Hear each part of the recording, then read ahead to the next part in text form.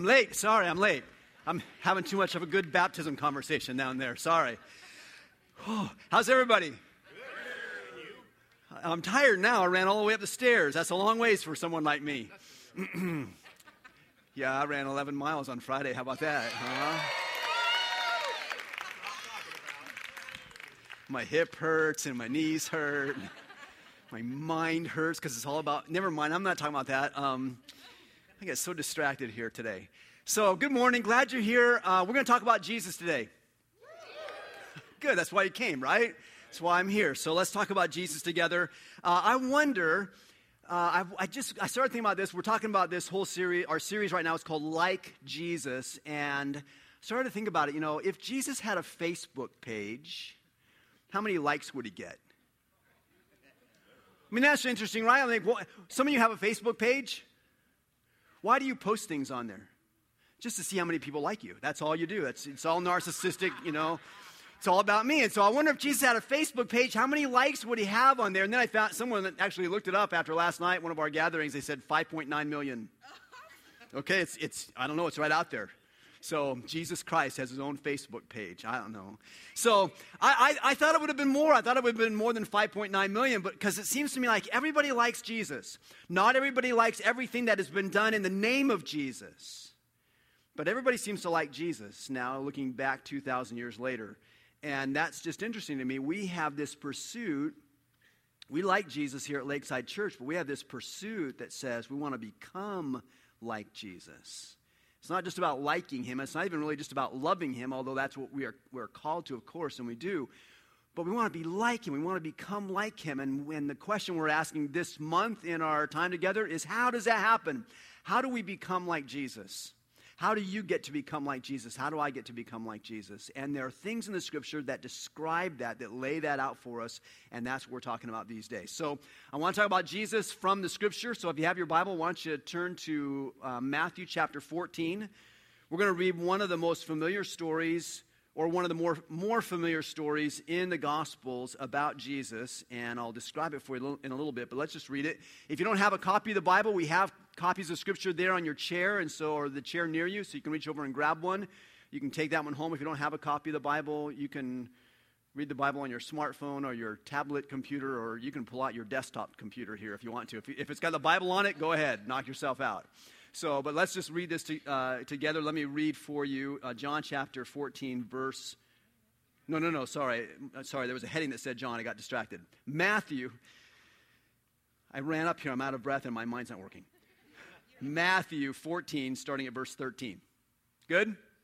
Here's the story. When Jesus heard what had happened, he withdrew by a boat privately to a solitary place. Hearing of this, the crowds followed him on foot from the towns. When Jesus landed and saw a large crowd, he had compassion on them and healed their sick. As evening approached, the disciples came to him and said, "This is a remote place, and it's already getting late. Send the crowds away so they can go to the villages and buy themselves some food." Jesus replied, "They don't need to go away. You give them something to eat." "Well, we have here only 5 loaves of bread and 2 fish," they answered. "Bring them here to me," he said. And he directed the people to sit down on the grass. Taking the 5 loaves and the 2 fish and looking up to heaven, he gave thanks and broke the loaves. Then he gave them to the disciples, and the disciples gave them to the people. They all ate and were satisfied, and the disciples picked up 12 basketfuls of broken pieces that were left over. The number of those who ate was about 5,000 men, besides women and children. You ever heard that one? Pretty well-known story, right? Do you know that story shows up in all 4 of the Gospels? Matthew, Mark, Luke, and John. They all tell that story. And do you know there's only 11 events in the life of Jesus that actually make it into all 4 Gospels? There's some really important things that some of the Gospel writers didn't write about. Like, let's take that little Christmas story, that little thing about Jesus being born in Bethlehem. And how many Gospels does that show up in? 2. Mark leaves it out completely. John tells a little thing about the incarnation in real theological terms, but he doesn't tell us about the birth of Christ. Only 2 Gospels. The story of the Good Samaritan. How many times does that show up? 1. The prodigal son. 1. But the feeding of 5,000 men plus women and children shows up in all 4 Gospels. It's like there's something in this story that Jesus wants us to get, and yet it's not one of the stories we land on. It's not one if you were writing a gospel, if you're like the 5th gospel writer, would you have included this story in, or would there be other things you go, oh, this is more important? All 4 gospel writers include it. Now, they all bring a different perspective to the story. As you can imagine, if you have 4 people witness something that happens, if they all tell the story, they will all tell it slightly differently. They will all have a little bit different perspective on it, and that's what happens with the 4 writers of the gospel accounts. They've got a different perspective. So Matthew, when he writes this story in Matthew chapter 14, he sets it up so that it comes right after the beheading of John the Baptist. Now, today, if you're like where I am in the events on the news today, you are hypersensitive to beheadings. And you know the overwhelming emotional tragedy of those things and the terror of those things. And John the Baptist, the forerunner to Jesus, was beheaded. And Jesus said, we're going to get away from here. And Matthew tells that story. Now, when Mark tells the story, he knows about John the Baptist, but that's not the part of the account that he recounts to us. That's not a part of the story that he tells to us. He just says, before Jesus went off and we had this whole feeding of the 5,000 thing, what happened was Jesus sent his disciples away on a mission trip. He's like, guys, you've been with me for 2 years or so, and I've been teaching you how to preach, and I've been teaching you how to heal people, so you go out and do it. And he sent them off in pairs around the region of Galilee. He goes, you go preach, you go heal people, and get it done. Tell them about the kingdom of God coming in. So they did. And Luke tells the story in that same setup, except when he tells about the disciples being sent off to preach, he also mentions this little idea that they were sent out without any extra food. Which is ironic because the next story he tells is of these disciples giving food to 5,000 people. And John, when he tells this story, he sets it in the setting. He says it comes in the season of the Passover. Passover was the celebration of when God had rescued the people of Israel out of Egypt and took them across the Red Sea and out into the desert. And for 40 years while they're out in the desert, what did God give them for food? Manna, right? Bread from heaven. Now Jesus is out there in the wilderness and he's giving bread from earth. And it's right during the Passover season. So every one of the gospel writers tells it from a little bit different perspective. Now let's just go back and rewind it and let's play it out again and see how this story kind of comes to life for us and what it means for us. Jesus is in a highly emotionally challenged condition when this story rolls out. Matthew tells us his cousin, John the Baptist, the forerunner, the prophet who had paved the way for the Messiah, that John the Baptist had just been beheaded.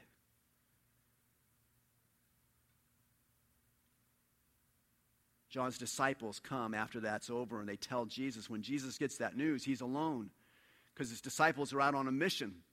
So he's alone. He hears from John's disciples that John had been beheaded. Now Jesus has all this turmoil. And you might go, well, Jesus was never alone because he had the Father and he had the Holy Spirit. He was never alone. I'm like, okay, that's fine, but where were the people with skin on? Where were those friends who've been with him for 2 years or so by this point, and now they're gone on a mission? Where were the people that were going to hug him? So he's in this emotionally charged place in his life. And then the disciples come back from their mission. They're so excited and so wound up. Jesus tells them in one account, he says, when you guys were out there preaching and healing people, he says, I saw Satan fall like lightning from heaven. It was amazing. So you had this really high, you got this really terrible low, and Jesus is right smack in the middle of it. And I am sure that every one of you have been in that kind of a spot. Maybe not to those extremes, but to where you got something really great and something really horrible all at the same time. And Jesus is right in the middle of that. And when his disciples come back from their mission, they talk for a little while. Jesus says, hey guys, let's just go get away. We just need some downtime. You ever need downtime?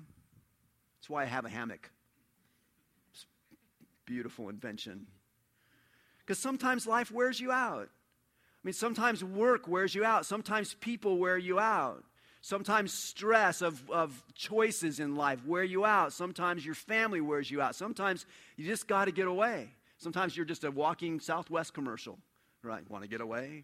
It was just kind of how we are. Now, Jesus gets his disciples back from this mission trip, and he goes, hey, you guys, let's get away. So they get in a boat, and they go across the Sea of Galilee to the other side. They're going to go to a remote spot. But the crowds that had been around Jesus on this side of the lake, they heard that he was going, and they found out somehow where he was headed. And so they didn't have a boat. They ran around the edge of the shore, and they run around to the other side of the Sea of Galilee. By the time Jesus gets there in a boat with his disciples for some getaway time, there's already a huge crowd on this shore, and they're waiting for him. And I'm telling you, if it had been me in the boat instead of Jesus, I would have been really, likely to tell the captain of the boat, back up. Let's find another shore on the other side. Let's find another remote spot. But it says when Jesus got off the boat and he saw the crowds, he had compassion for them and he welcomed them. And in that, you see this remarkable, tender heart of Jesus. When at that moment he could have said, hey, we need some time for us. He said, these people need us to give some time to them. And so he healed their sick, and he taught them there in this remote section of the Sea of Galilee. Well, they go through that whole day, and it gets to be late in the day, and the disciples come back to Jesus. They've been kind of talking to the crowd and seeing what's going on, and they're kind of getting the tone of what's going on there in this big crowd scene. And after a while, late in the afternoon, the disciples come to Jesus, and they're a little bit nervous, getting a little bit frantic. They're like, Jesus, you better send them away. We've been out here all day. Nobody's had anything to eat. It's getting dark, and if we don't do something, there's going to be a riot. So send them away to the towns and villages around here so they can get some food. Never mind, you're in a remote spot, and there are no towns and villages. Never mind that part. They just, so you got to send them away to get some food. And Jesus makes a remarkable statement. He says, they don't need to go away. You give them something to eat. You feed them. That's a really interesting little command from Jesus. Or maybe it's not a command. Maybe it's just like a directive. Maybe it's like instruction. Here's what I want you to do. You feed them. It's interesting because it's a command that we don't put a lot of stock into. We don't look at that command and go, hey, I wonder if that's for me. I wonder if that's a command for me. We got all the kinds of other commands in the Bible. We go, oh, that one's for me. I better do this one, Love your neighbor. I better do that one. Love your wife. I better do that one. Love your enemy. I better do that one. We got all these things that we know that one's for us. But Jesus says to his disciples in this story, you feed them. And we sort of pass that one by because it's in the context of feeding 5,000 people, and you don't have enough resources to do that, and you could never multiply bread like that. And yet, what if that simple little command from Jesus, that little instructive statement from Jesus, what if that would be a catalyst to help us become like Jesus?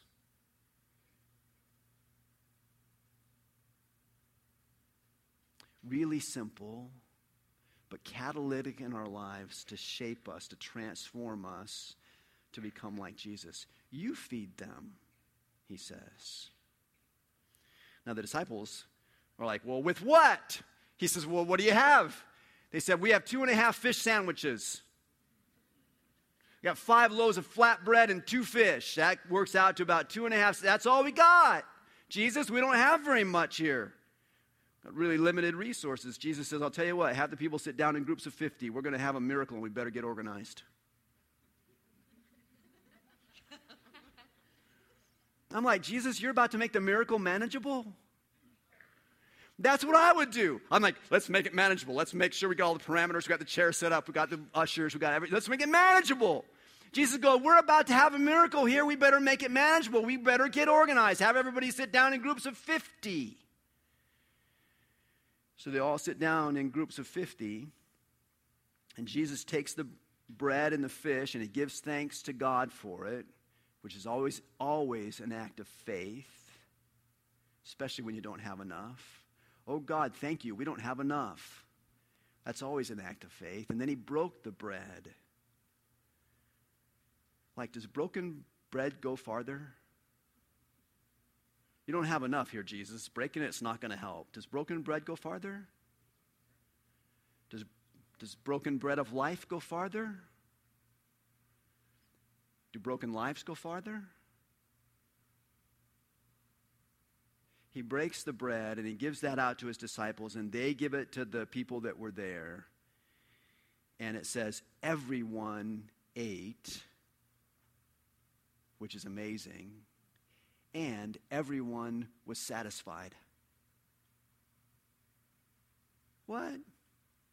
All four gospel writers, they say everyone ate and everyone was satisfied, which means everybody had enough and everyone thought it was good. That's just shocking. Have you ever been on Yelp? You know, Yelp, like the food evaluation app, right? The website. So they, you go on Yelp, and there's all these reviews of the food and the ambiance and the service and everything. Have you ever been on a Yelp page that had more than one review where all the reviews were positive? No, the reviews are useless.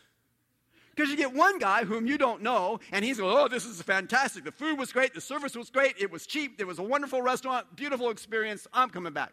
And then the next guy right underneath his is like, this was horrible. The food was horrible. The service was horrible. I'm never coming back here again. You don't know who either of these people are, and you don't know whom to believe. Here's these gospel writers, and all four of them make this comment, and everyone ate and was satisfied. They had enough, and it was good.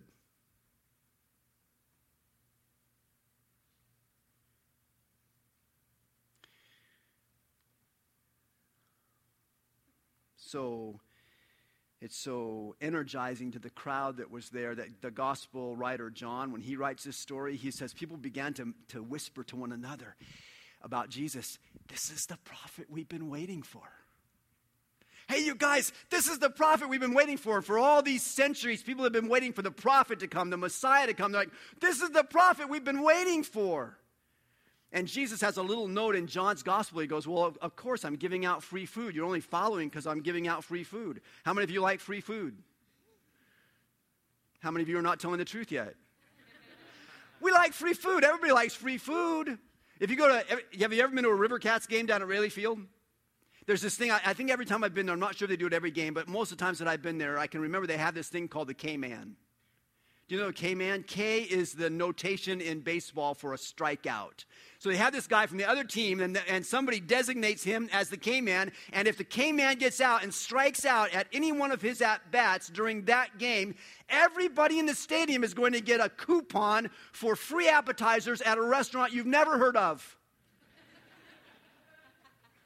And so K-Man gets up to bat, and the poor guys, everyone's rooting for him to strike out more than they would because they want their team to win. They want free food.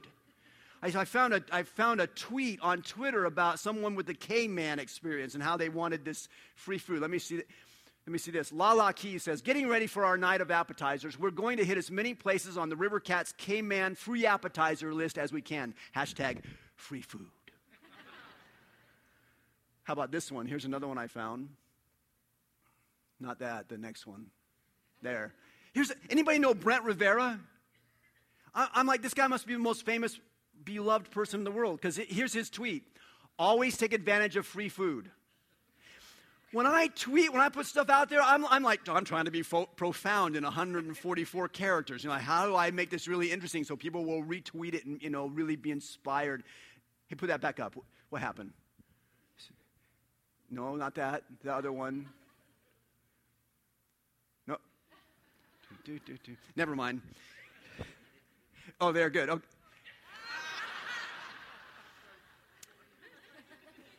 Don't toy with me. I'm sorry, that was my fault. So, but get this, not the always take advantage of free food. Underneath that, retweets, 1,266 retweets. Why? Because everybody likes free food. Here's this guy giving life advice, always take advantage of free food. We're like, oh, I'm in. Matthew says 5,000 men enjoyed that food that day, plus women and children. I mean, that had to be at least 20,000 people. Mom, dad, 2 kids. Maybe they had 1.5 kids, which makes it more like, 17,500. 5,000 men plus women and children enjoyed that food that day. And then when they got done, there were 12 basketfuls of food left over, one for every disciple who was there, who were all gladly sharing with Jesus because this is the coolest thing they've ever seen. In my life, I want to be like Jesus. But I don't have that kind of power. And I've come to realize that we have made leadership into something bigger than us. We made it into something beyond us. We made it about changing the world. And we've taken this title of leader and we treat it as if it's something that one day we're going to deserve. But to give it to ourselves right now means a level of arrogance or cockiness that we're not comfortable with. And I worry sometimes that we spend so much time celebrating amazing things that hardly anybody can do that we've convinced ourselves that those are the only things we're celebrating. And we start to devalue the things that we can do every day. And we start to take moments where we truly are a leader and we don't let ourselves take credit for it and we don't let ourselves feel good about it.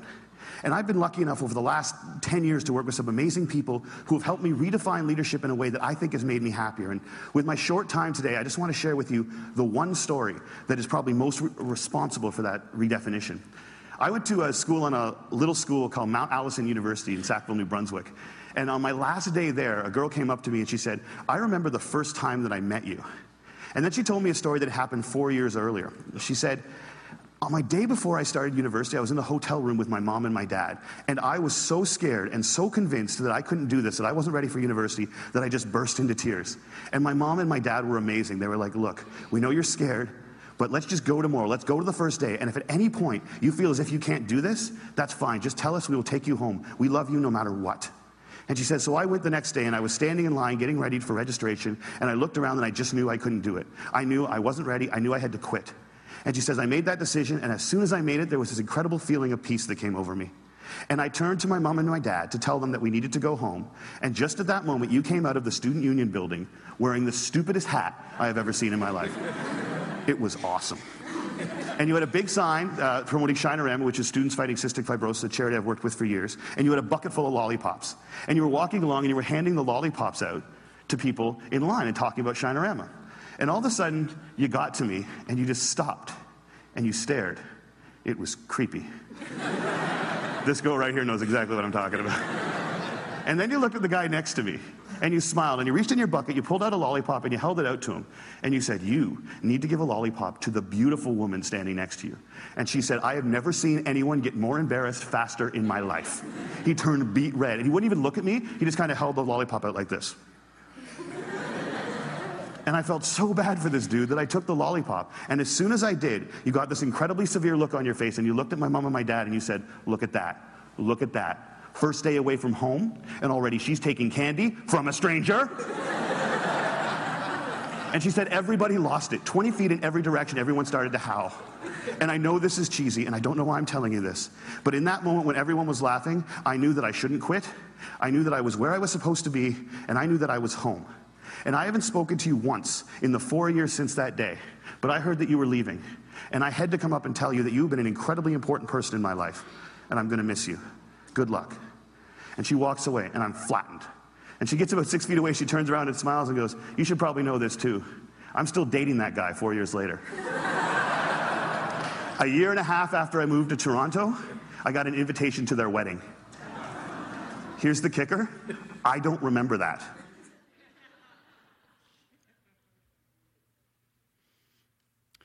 We sometimes think that it has to be big for it to count. And the only way it was possible for him not to remember that was because in his mind it was insignificant. But in somebody else's mind, it was almost a miracle.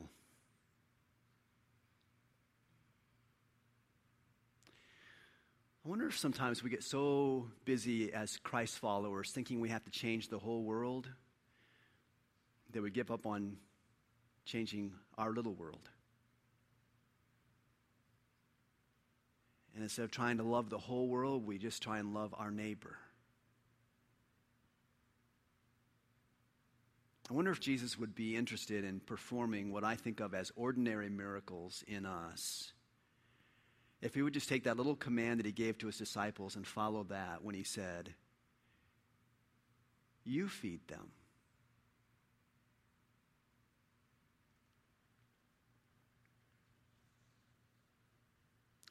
We sometimes think, I can't feed 5,000 people, so I can't be like Jesus.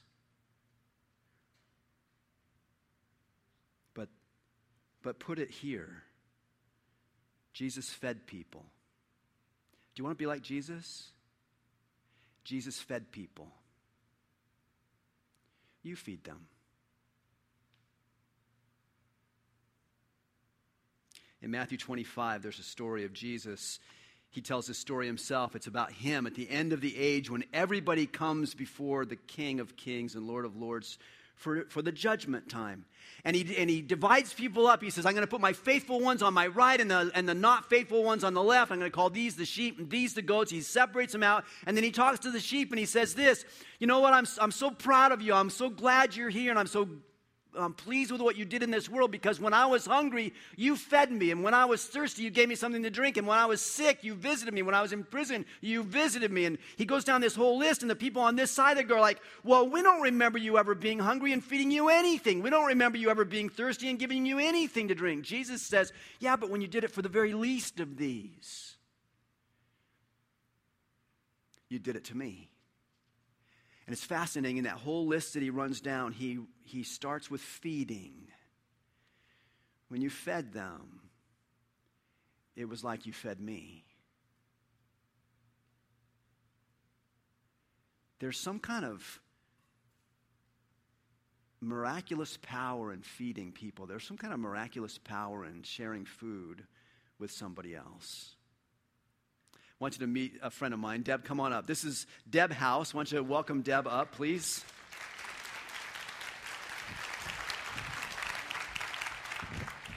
Good morning, Deb. Good morning. Thank you for being here today. Sure. Deb and her husband, Jim, have been Lakesiders for a long time. How long? 13 years. 13 years. And you guys moved here to Folsom from a huge metropolis in Wyoming. Right. Yeah. How many people in your town in Wyoming? 182. How many people in your neighborhood here in Folsom? I don't know. 182, I counted. Oh, did you? Yeah. So tell us a little bit, Deb, about your journey and in your neighborhood. You've been hearing us talk for the last couple of years about this thing we call oikos, which is the Greek word for neighborhood or household or network. Just describe a little bit of your journey in your oikos. So about 12 years ago, we moved into our neighborhood, and we really desired to be in one of those neighborhoods where everybody just said hi and were friendly all the time.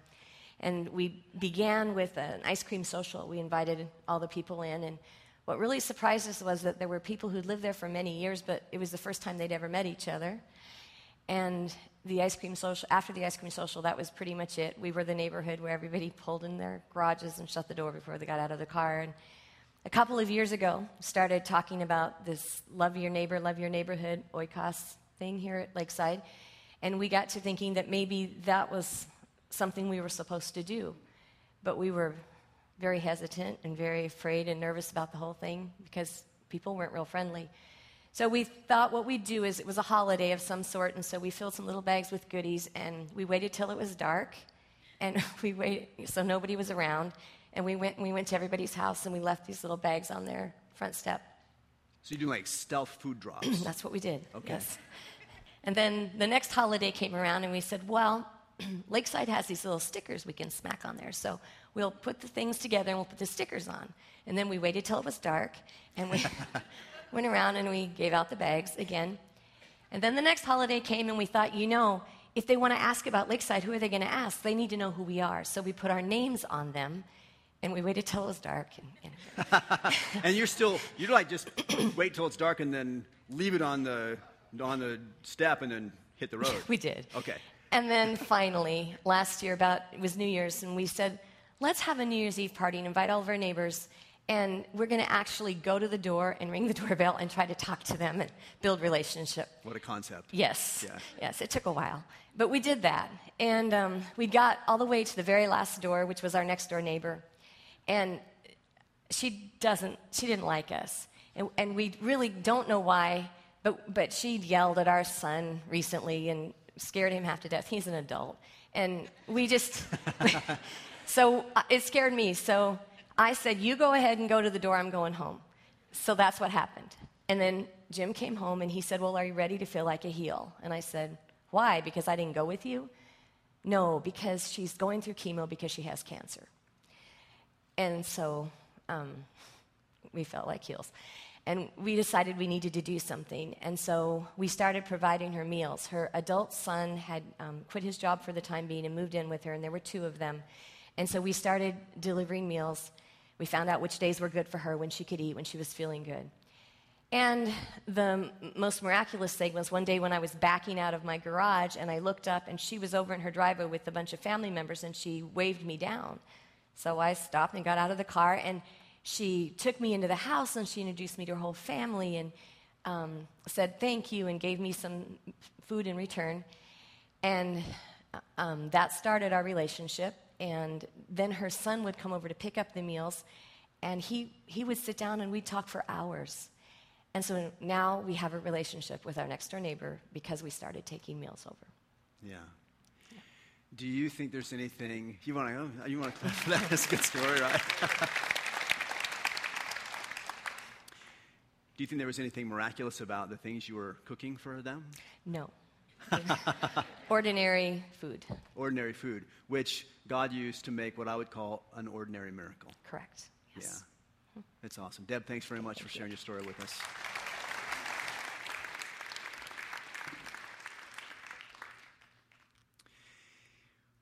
We sometimes think if I can't feed 5,000 people, I can't do what Jesus did. I can't be like Jesus. If I can't walk on water, I can't be like Jesus. I can't do what Jesus did. But see, he says, I was hungry and you fed me. Or I wonder if he might say, I was going through chemo and you fed me. But you didn't even know they were going through chemo. Just like in the story we saw last week with Paul, and Jesus tried to send Ananias there, and Ananias like, no, I've heard bad things about him. Jesus said, did I mention that he was praying? You don't know what's going on in their house. You don't know what's going on behind their rolled down garage door. And maybe Jesus isn't interested in multiplying bread anymore. He can. He could multiply all the bread in Rayleigh's if he wanted, all over the state. I mean, he could, but maybe he's not really all that interested in multiplying bread anymore. Maybe what he's really interested in today is multiplying disciples who will take those 3 words from Jesus very seriously. You feed them. This weekend, we're going to have about 2,000 people here at Lakeside Church from Saturday night to Sunday morning. 2,000 people.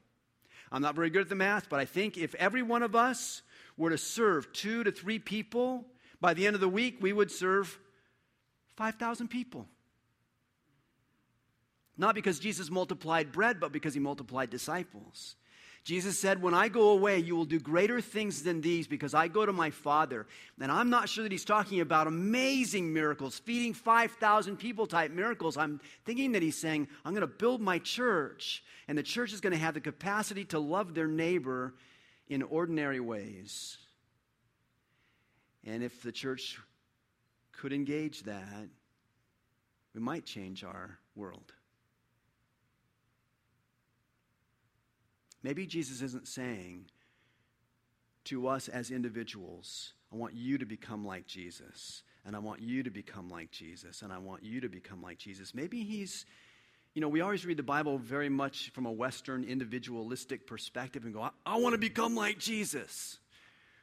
And I do. But maybe he's not saying you as individuals become like Jesus. Maybe he's saying you, church, all of you together, become like Jesus. You feed them. And see what happens in this world. What if every broken neighborhood would get healed because someone went across the street or next door and they said, here's some brownies. Thought you might like them. Brownies or bread?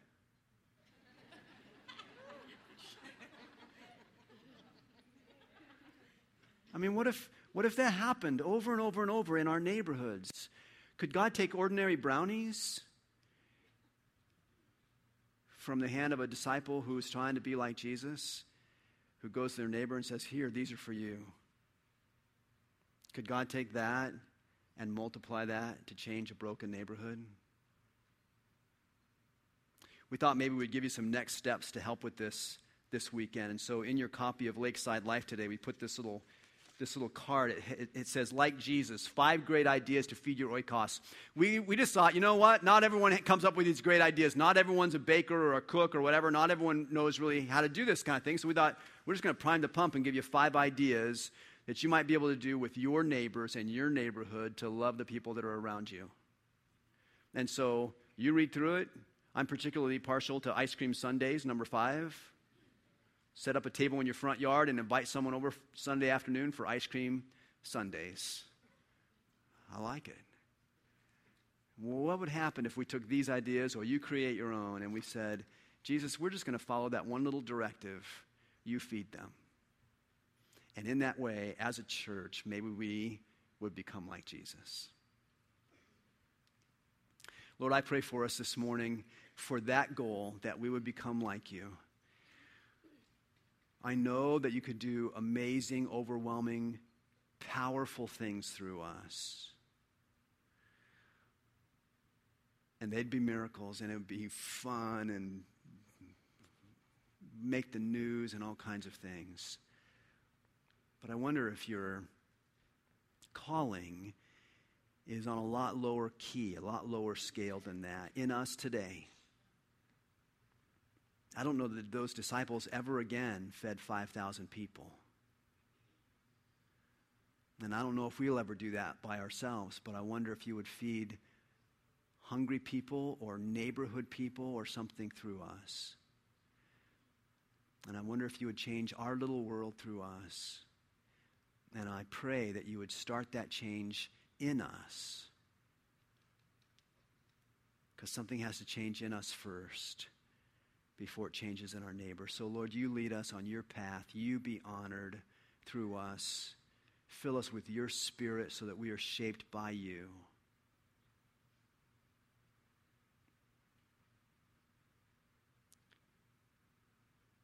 And Lord, change the world. One person at a time, one neighborhood at a time, one community at a time, for your glory. Lord, we love you. We honor you together through Jesus. Amen.